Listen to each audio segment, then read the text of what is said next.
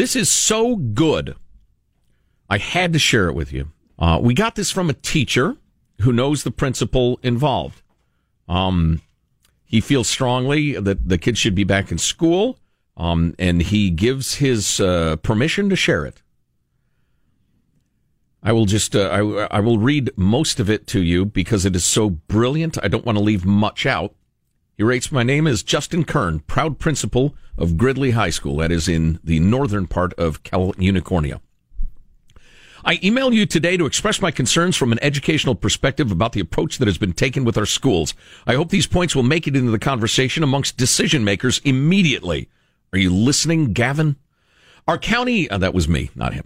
Our county and state leaders to this point have demonstrated no fundamental understanding of education at best, or at worst, value control under the guise of protecting us from ourselves more than children getting their education. All obviously true. Quite simply, we are not meeting the needs or acting in the best interests of our children. I fumble for the words to describe what is taking place as I find it incomprehensible. We have shut down the most essential business of all, our schools. Without school, many other businesses can never fully open or staff at capacity. Parents, are having to be at home with their kids. But this is not the point. As someone tasked with putting the interests of students first, I cannot reconcile the closures.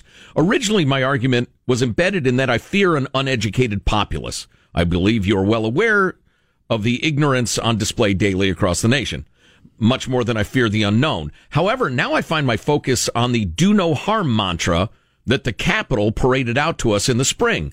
Can we possibly cause more harm by doing what we are doing? I do not think of a decision causing more harm than shutting down our schools. Our collective approach has been to be the most punitive to school-age children. The data, the science, and common sense simply do not support the severity of the path chosen. It is an undisputed and irrefutable fact that K through 12 students are the demographic least likely to be impacted negatively by COVID-19. I am well aware that they can be carriers and often can be asymptomatic. Are there risks? Of course. There is a risk getting out of bed in the morning, getting in a motor vehicle, or eating undercooked chicken. We cannot make life-altering decisions on what might happen. And quite honestly, that shouldn't be a political choice to make. Then he gets into child abuse and how it's high in the county and how this has increased it. And he goes on to say, mental health is another aspect exacerbated by the closures. As students' engagement with schools and peers diminishes, anxiety and other mental health and emotional problems increase. As a community that's already been rocked by multiple suicides this past year and several attempts, this really hits home. On a national level, we will lose more young people to suicide than COVID, and it won't even be close. Wow. As far as high school students and families I serve, they have been flat out robbed, deprived of athletics, life experiences, social development, prom, so on, with no end in sight. These are benchmarks for some, but milestones for others. I struggle with the save us from ourselves approach. Well, the businesses that sell vape devices to my teenagers that had a lot of free time on their hands remain open and unaffected. Good one. Unaffected. While some community members have been impacted by the virus, I wish no one would have to endure. I believe that our community is fundamentally believes that lack of exercise, processed foods, vaping pose a greater threat to our overall health, certainly the kids, than COVID. The CDC's considerations for long-term school closure does not and has not ever supported the course of action we have taken. Then he gets into the equity we're looking for in education under the current guidance is a farce. The educational gap is growing and everybody knows it, as people with means have their students with teachers receiving an education. You're kidding yourself if you don't think this occurs. Where's the equity in that? Some schools are open and the teachers often travel from their tier 1 residence to get there. Does this make sense? And, he closes by more or less summarizing his case.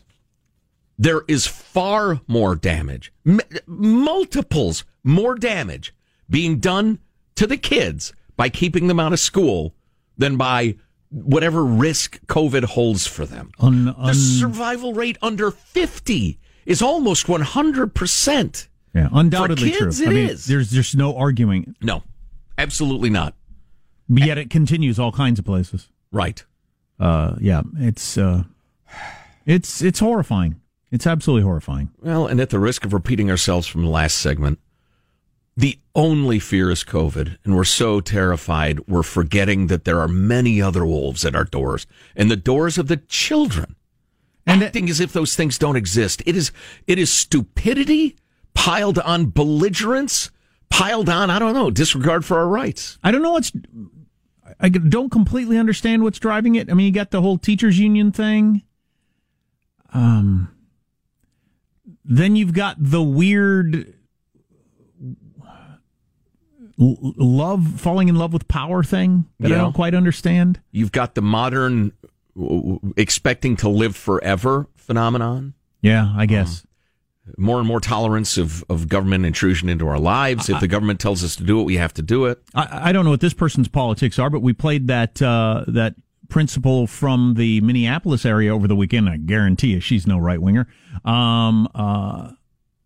And she was saying basically the same things and added in the part about our kids drive by all these homeless people standing around and you know, they're wondering, I can't go to school. I can't do this. I can't do that. But they get to do whatever they want and nobody cares. I mean, none of that makes sense. The gangbangers are hanging out on the corner and our kids with nothing but free time go over and talk to them and wonder, why can't I be in school? They're gathered. Why can't I have football practice when they're hanging out? Yeah, exactly. And she went on to make the point also that these kids have the idle hands that are the devil's playthings.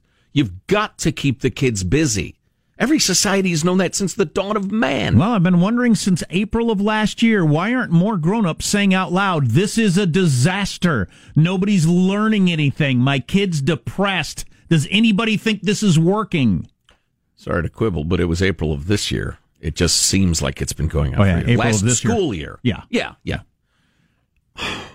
I don't. It was immediately clear that it was a disaster. Right. And still is. It's slightly better, but not much. Fight the power, folks. Seriously.